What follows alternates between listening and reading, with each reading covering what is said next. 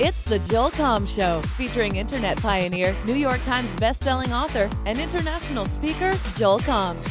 Helping you grow your business, live life today, and do good stuff. Here's the man who built his first website in 1995, your host, Joel Comm. And that's right, the flying monkeys do not scare me. In fact, I keep one right here in the office. Likes to make his appearance here and sometimes fly across my desk when I least expect it. Welcome to those of you here on the Joel Comm Show. Thanks for joining. Real excited. For those of you that are here live, you get to experience this as the live studio audience. And for those of you that get to enjoy it as the replay, well, then you just get to imagine that you were here. And I'm super excited about my guest today. You know, he's a guy that I've only had extended chats with during our interviews. It seems like every time we're in the same place, it's always a networking atmosphere. And, you know, he's bouncing off one wall, I'm bouncing off another. But Brian Solis, he's a digital marketing analyst. He's a best-selling author. He's a speaker and a principal over at the Altimeter Group. They do research and advisory. They're a firm, and he's written a bunch of books. He travels all over the place, and he's got a brand new book out right now, which is just one of the most beautiful things that you've ever seen. It's called X, The Experience When Business Meets Design. Here is the book, an experience in and of itself. Brian Solis, welcome, my friend. Hey, hello, and to everybody, I'm sorry to make you wait. Such is life when you are running from plane to plane. Joel, I appreciate more than this opportunity. I appreciate you and your friendship. Oh, well, thank you. And one of these days, we're going to actually have to sit down and have a meal without the interruptions of networking and everybody else. But thanks. I'm glad you're here. Are you at a hard 30-minute stop today? Well, that would mean we only had 6 minutes, but I will give you whatever you need, my friend. Fantastic. Well, thanks, buddy. Give people the 30-second synopsis outside of the standard bio. How do you describe yourself? Oh, well, about 5, 6 families from Spain. No, I'm kidding. So I describe myself as a digital analyst, of which I work as a principal analyst at Altimeter Group, which is a company that was recently acquired by Profit.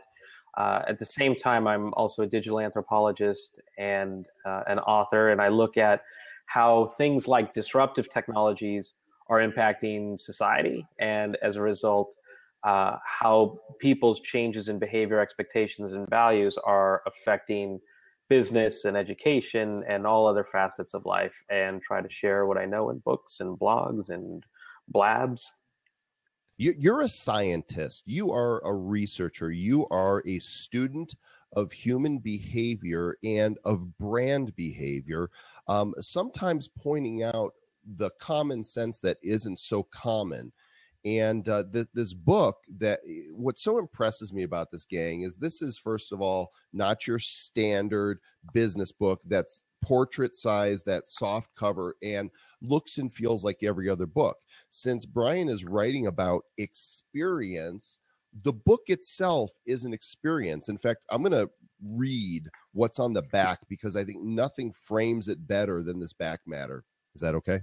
Please do. I'm going to just take a seat. Experience is the most important thing in business, yet most executives and entrepreneurs neglect the value of designing experiences from the onset. They talk, build, and sell around it while still missing it. With X, you'll learn the importance of experience and how to design experiences. Why? Because experience is everything. Experience is human. Experience is sensory. That's why the future of branding is experience architecture. It's personal. It's culturally and contextually relevant. It's aspirational. And as you read this book, you'll quickly realize it's intended to deliver a thoughtful and intentional experience. And that's the point. So inside, you refer to so many different experiences. Brian, point out to us, when you observe businesses and brands out there, Would you say most of them have a fail point in focusing on experience? Yeah, I mean, I don't want to be so, I guess, have such a blanket response around, I guess, looking at it that way. I mean, the answer is that I think the word experience means a lot of different things to a lot of different people. And I have to tell you that the inspiration for the book was looking at, what if we could just find a common ground for the word experience and then build upon it? Because I don't know that I've ever met an executive that would say, hey, we actually do not care about our customers. We do not care about the experiences that they have. But when you go through the journey, there are a lot of opportunities for improvement. There's a lot of signs that show that, well, this experience not only sucks, it's broken and it's impossible to be great, but until it's pointed out in terms of ways that are having negative impact on revenue or customer churn or what have you, there's no real sense of urgency to do anything about it. So what I try to think about is this: if you look at experiences as just what they are, an emotional reaction to a moment. Right? I feel something, I sense something, and what happens next? Right? Do I love it and do I tell everybody? Do I hate it? Is it just meh and I do nothing? And tell even more people, right? Exactly, right? And I wonder then, if we know that that's going to happen, right? And it happens many times, like when I hit your website, or if I talk to a representative, if I use the product, if I open the box, whatever it is, right? Each of those are measured sort of individually, right? How many hits did we get on the website? How many pieces did our content reach in terms of impressions and views and shares? What I really want to know is, what was the experience we wanted people to have, right? Does it add up to something greater? And when you bring it all together, what's that look like? Because today we don't look at it holistically. We don't even design it. We don't even think about what the experience is going to be. We leave it to chance, and we measure all the wrong things. So what if we could think about this from an aspirational standpoint? It would change marketing. It would change the product design. It would change customer service. It would change everything. Yeah, speaking of product design, you've got a quote in the book from Steve Jobs, who, regardless of the type of human being that he was purported to be, and we have proof that he was that type of human being, he changed the world. And he said, you've got to start with customer experience and then work back to the technology. Yeah, that's right. So I live in Silicon Valley, and it's very easy to look at how technology is the next big thing. But I'll tell you, the one thing that most people don't understand is that Silicon Valley went through three very important shifts. One was the birth of companies like HP and Apple and Cisco and Intel, right, that really sort of formed Silicon Valley. And then you had Web 1.0, which just sort of was a runaway capitalism at the expense of the web. But then you had sort of development of Web 2.0 and the mobile economy and what have you. Looking back to the original days of Silicon Valley, it was a very technology-focused approach. No human beings. It was just technology, innovation, iteration, and Apple, lots of money. And lots of money. And Apple at the time really stood out by saying that's not the right approach. It is about people, and then taking technology and making it something that is so incredible that it helps people do things better, or things that they couldn't possibly imagine that they could have done without it, right? And once they have it, they can't live without it. So that was a very different approach back then. And today, when you talk to Travis at Uber, or if you talk to Brian at Airbnb, or you talk to any of these folks who are developing sort of these billion-dollar startup companies, they don't tell you the code that goes into the app. They are all solving very human problems. They're creating new user experiences. They're creating new markets based on human-centered design with people front and center, because they know more than anyone really is that people don't want products or services, right? I don't want a car to take me from point A to point B. That's a taxi. I want an experience where I feel like I'm the center of the universe, where I don't even have to think about money, and I can sum it up with my app, and I could use something like Tinder, and I could swipe right, swipe left, and really just start to boil down to these types of engagements where the world revolves around me, right? And once I taste this, once I feel this, and I go to say log into my bank or go to log into my insurance provider and have to deal with these archaic processes and systems, I'm going back in time. And I'm not alone. Everyone is starting to recognize that the world is ripe for innovation and disruption. And if you're not going to do business and create the same types of experiences that I'm loving in all other facets of my life, then it's just a matter of time until I find a replacement for you. Mm-hmm. Isn't the job of brands to know what we're going to like before we even know that we're going to enjoy the experience? What you're talking about, technology and taxi. Of course, now we've got Uber. And before 2 years ago, before I had ever used Uber, I heard about it. Then kind of nervously, I downloaded it and tried it for the first time. This thought of, calling for somebody who's just a regular person like me to come pick me up. And it was so seamless. The experience was so great that I'm like, I'm done with taxis. If I never have to jump in another taxi again, it'll be too soon. Exactly. Nobody uses an Uber because they love taxis, right? And it's the same. Imagine that for every facet of business. I don't know if you've ever used Instacart, but Instacart is a fantastic way to get your groceries. Or if you use DoorDash, it's a real wonderful way to get your food from your favorite restaurant. Once you use these things, it really reminds you that the world does literally revolve around you. But those experiences are so beautiful. They're so simple. They're so elegant, and all meant for the small screen, that it further conditions you that small screen is sort of your lens into the world. So think about it this way. You let's say Tinder, right? Think about the psychological impact of something like Tinder, aside from the fact that it sort of changes the idea of dating. It boils down real fast moments, or micro moments as Google calls them, into A, B, left, right. And the more you start to use services like this, or Uber Pool, Uber X, whatever, click, go, right? These are starting to change your expectations, whether you know it or not, right? And you look at your phone, whether it's for an app or email or messages or what have you, about 1,500 times a week. Right. And you add that up on average, it comes out to about 177 minutes per day.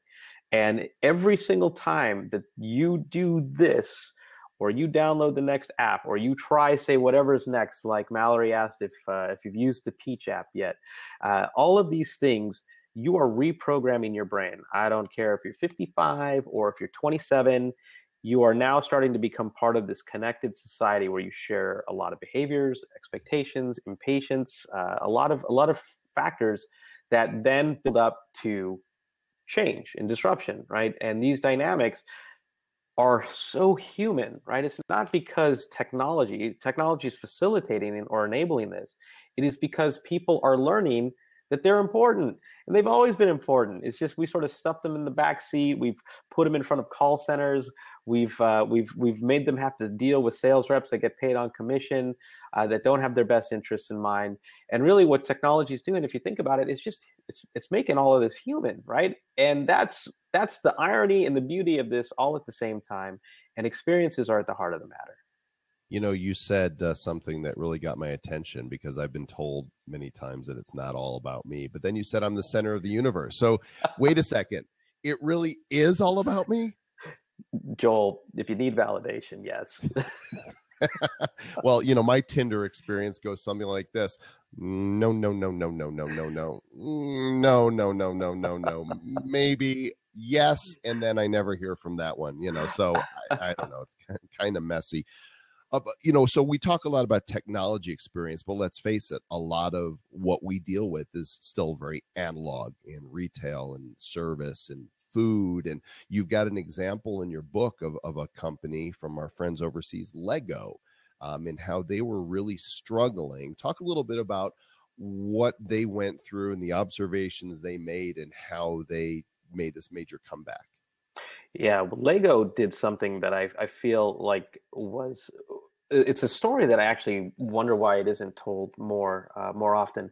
Every company in the book that I share a different sort of facet of change about went through this similar approach, which was, let's look at our customer, right? But let's also look at who we're not reaching, which is very important. And in the case of Lego, which is very much like the case of Airbnb that I tell, the story that I tell in the book, was that they recognized that they were selling to the wrong person in the wrong way, which was hyper limiting the value and the love for the product. So you had essentially what they did is they hired anthropologists, and I'm not kidding. There's a group called Red out of New York that went into the homes of what they felt were the typical Lego customers, and they learned quite a bit. They learned that they weren't selling in the right ways to the right people. And they were also missing the emergence of what we felt was the maker market, right? So before there were kids making robots, there are kids who want to go off instruction manuals and just build whatever they want with the Legos that they have, sort of like freeform creativity. You have all kinds of different ways that they were marketing and productizing Legos that were missing the boat. And they learned that, they have customers who are parents. They have multiple types of parents who want to give their kids Legos.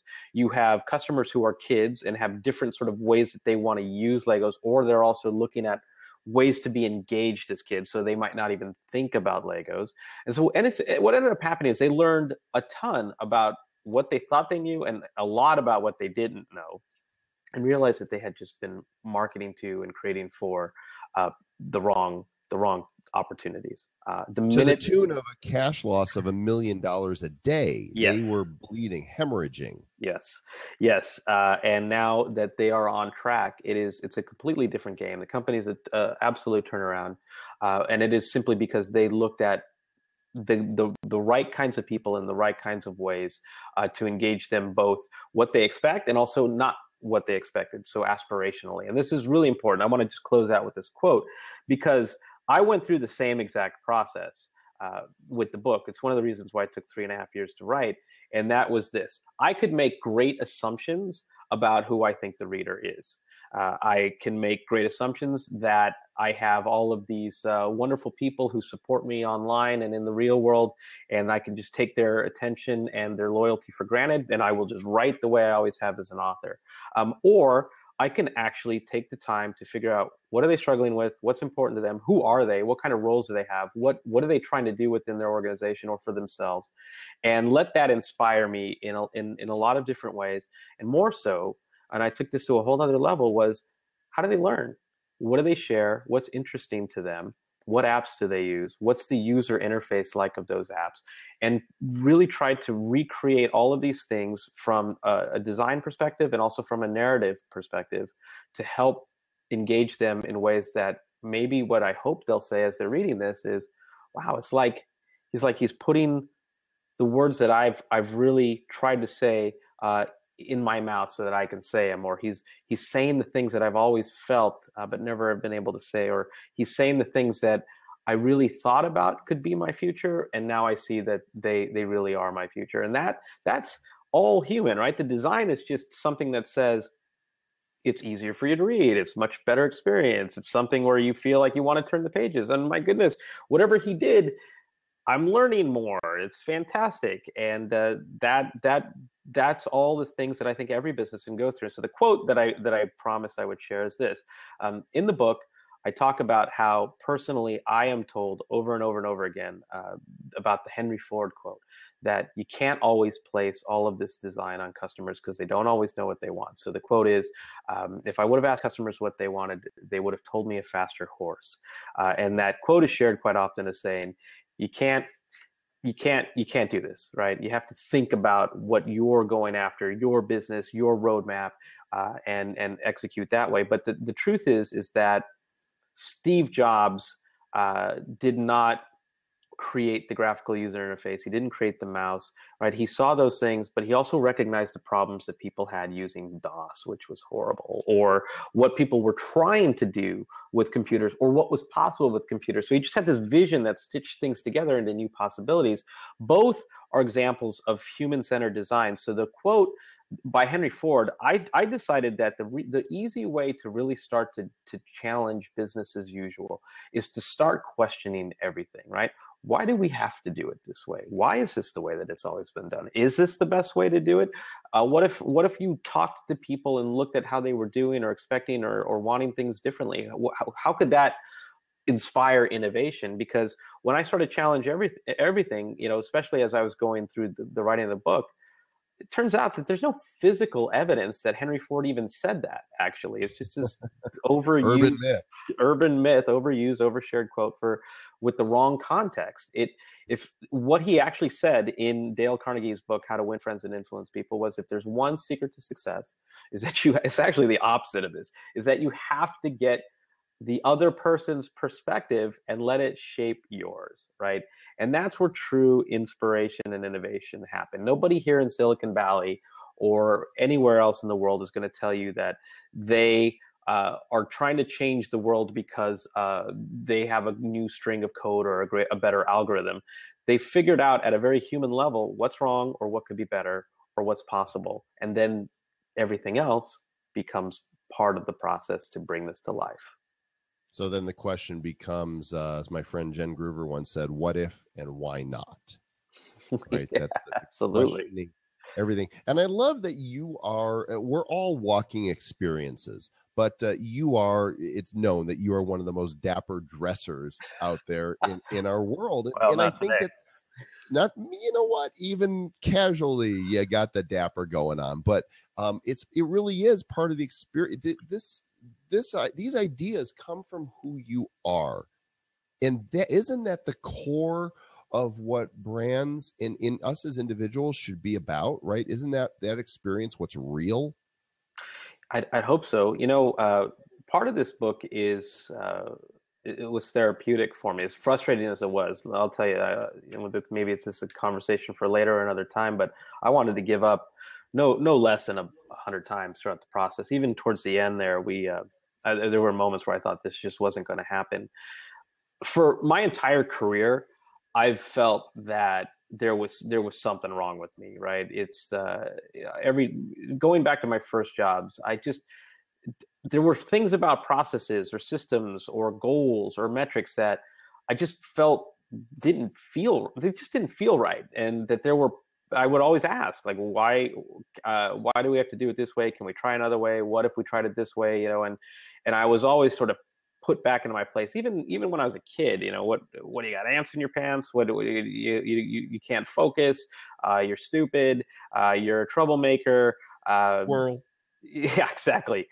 So I grew up, even in my first career, I felt that I was beaten into submission, where I just had to follow the rules. And it turns out that over the last few years, especially, even though I've been doing this for a very long time, I started my first company in 1999 to try to do things my way. And I ran that company for 12 years, but I still didn't believe that I was on the right path. I just felt like I was making it work because I had to make it work. But in retrospect, especially with this book experience of putting it together, it is who I am. And it's my way of also saying, no, you're not alone because you feel that things could be better. You're not alone in being frustrated that people around you are holding you back. You're not alone in the reality that people don't get your vision. I actually believe that if we can stick together, and if we can make the case together, and if we can inspire one another to say that, yes, you're on the right path, and how can we help you do this, then we're actually going to bring about the change in this world that's overdue and that's necessary to be relevant for the future. So I kind of needed this as much as I hope you needed it to really do the right thing. Well, I'm glad that you birthed this book, because I do think it's important. I'm going to open up the seats, and if anybody wants to come in and ask a question of Brian Solis, my guest here today, then please do pop in. The book is X, and we've got Jordan that is joining us, and I'd like to welcome you to the Joel Comm Show. Jordan, how are you? I'm great. How are you all? Say hi to Brian. Hello, Brian. How are you? Hello, Jordan. You have some good fashion going on. Well, I kind of span the sales and UX world. And what I find with people coming to me is that they want to learn how to advocate for user experience design within their organization, because they're having those feelings that you were talking about, that I don't think this is the way we should really be approaching this, but they don't know how to really sell it. So I wanted to ask you for your perspective on bringing UX to the forefront in an organization that says that it values it, but they're not allowing the UX experts to really do their job. Yeah. So the type of questions like this are difficult to answer. So I'll do my best in that they're always relevant. They're always specific to the culture within the organization. And the reality is that UX, I think, is largely underappreciated and undervalued in almost every organization because it's sort of relegated into a specific role. And because it's relegated into that role, it's sort of viewed as just having limitations to that, right? So the one thing I always have to break through with UX when I'm talking to an executive is it's more than a website. and just to define for people that might not understand the terminology, a UX stands for user experience. Right. Yes. User experience, customer experience. Sorry about that. No, that's okay. Because some of us are like, okay, they're talking in code now. What's with all the X's? Right. Go ahead, Brian. Right. So user experience is a very specific discipline around design. It's often used in things like websites, but also in products, boxes, packages. But the better UX professionals bring it to life in many other ways. And I think there's a very core aspect of the book of which I stripped down the elements of what the user experience philosophy means, right? Which means start with people in mind. There's not to geek out, but there's a lot of separate practices of it. But who are the people you're trying to reach, and how do they normally interact? What are they trying to do, and what can't they do today? What would make this better to facilitate their desired outcomes? What is the context of which they're coming to you? Right. And then you just sort of design for these very human type of exchanges that are easier, much more personal, hopefully much more relevant. There are aspects of this that you could apply not to just design, but to everything. Right. Just think about this. To answer your question a little bit more specifically, is take a use case. I did this recently with a company that I'm working on that's trying to be a little bit more innovative. And they opened an innovation center. It's a very, very big global company in Silicon Valley. And they're wondering why they can't bring the aspects of what they're learning from Silicon Valley back into the culture of this global organization. And they wanted to facilitate ways to do so. And I said, well, part of the problem is user experience. User what? What are you talking about? Well, do you know who the people are in the innovation center and all of these aspects of who they are, what they're trying to do, what makes them important, why they're there, versus sort of how people operate within these other aspects of the organization?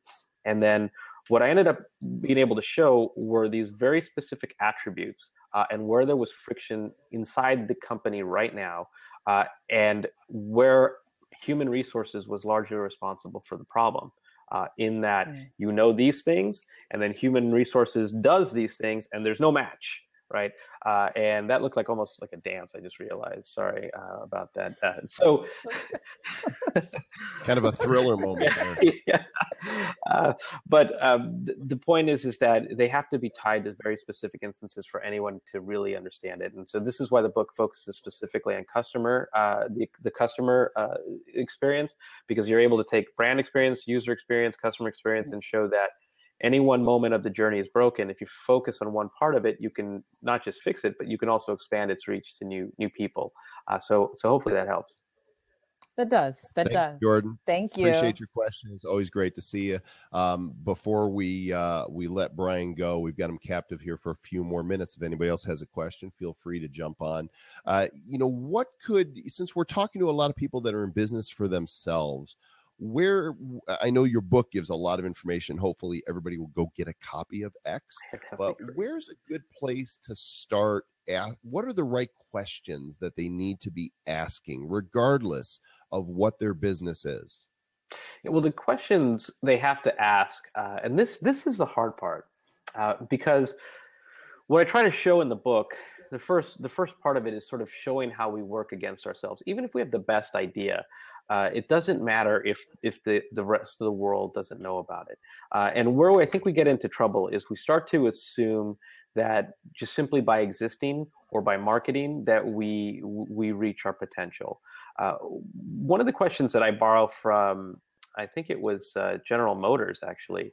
One of the questions where they start is what would our digital customer do in a variety of scenarios, right? So they look at those scenarios and then they play them out.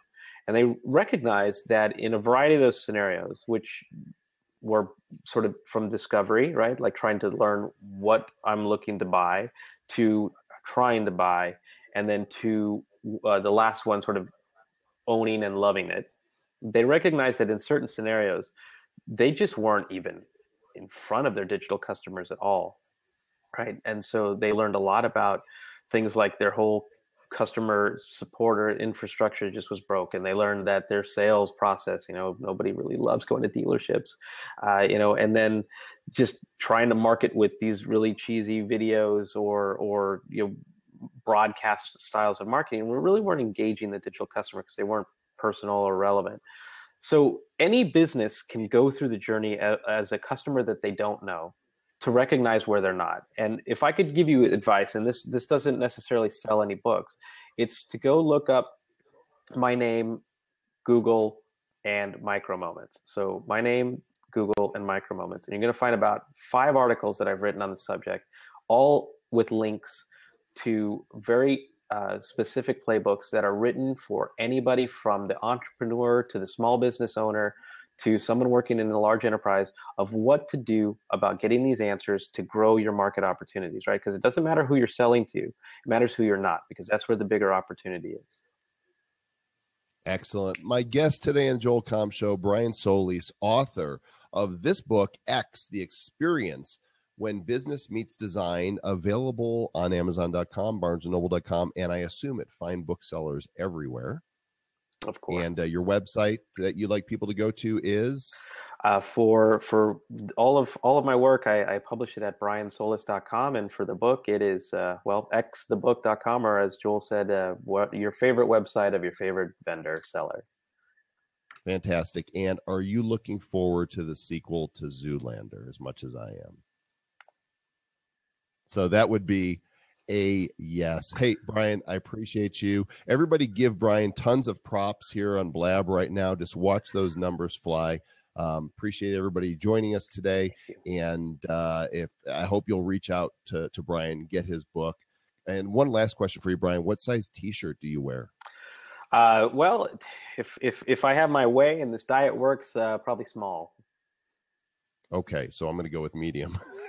Not that I don't believe in you, but I want to shoot for it because as a thank you, I know it's probably not your style, but you're going to get a Do Good Stuff shirt. Do good stuff, Joel. Thanks, Brian. Take care, man. I know you're busy. We'll let you go. And for those of you here in the Blab audience, appreciate you joining here for the Joel Comm Show. Follow me on the Snapchats right there because lots of cool stuff being snapped. And I will catch you guys on the next show.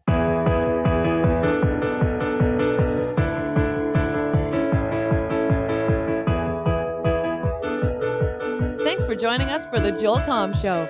We hope you've learned something new and that you are inspired to grow personally and professionally. We encourage you to subscribe to this podcast on iTunes and to share it with others. For more from Joel Comm, visit www.joelcomm.com. And until next time, do good stuff.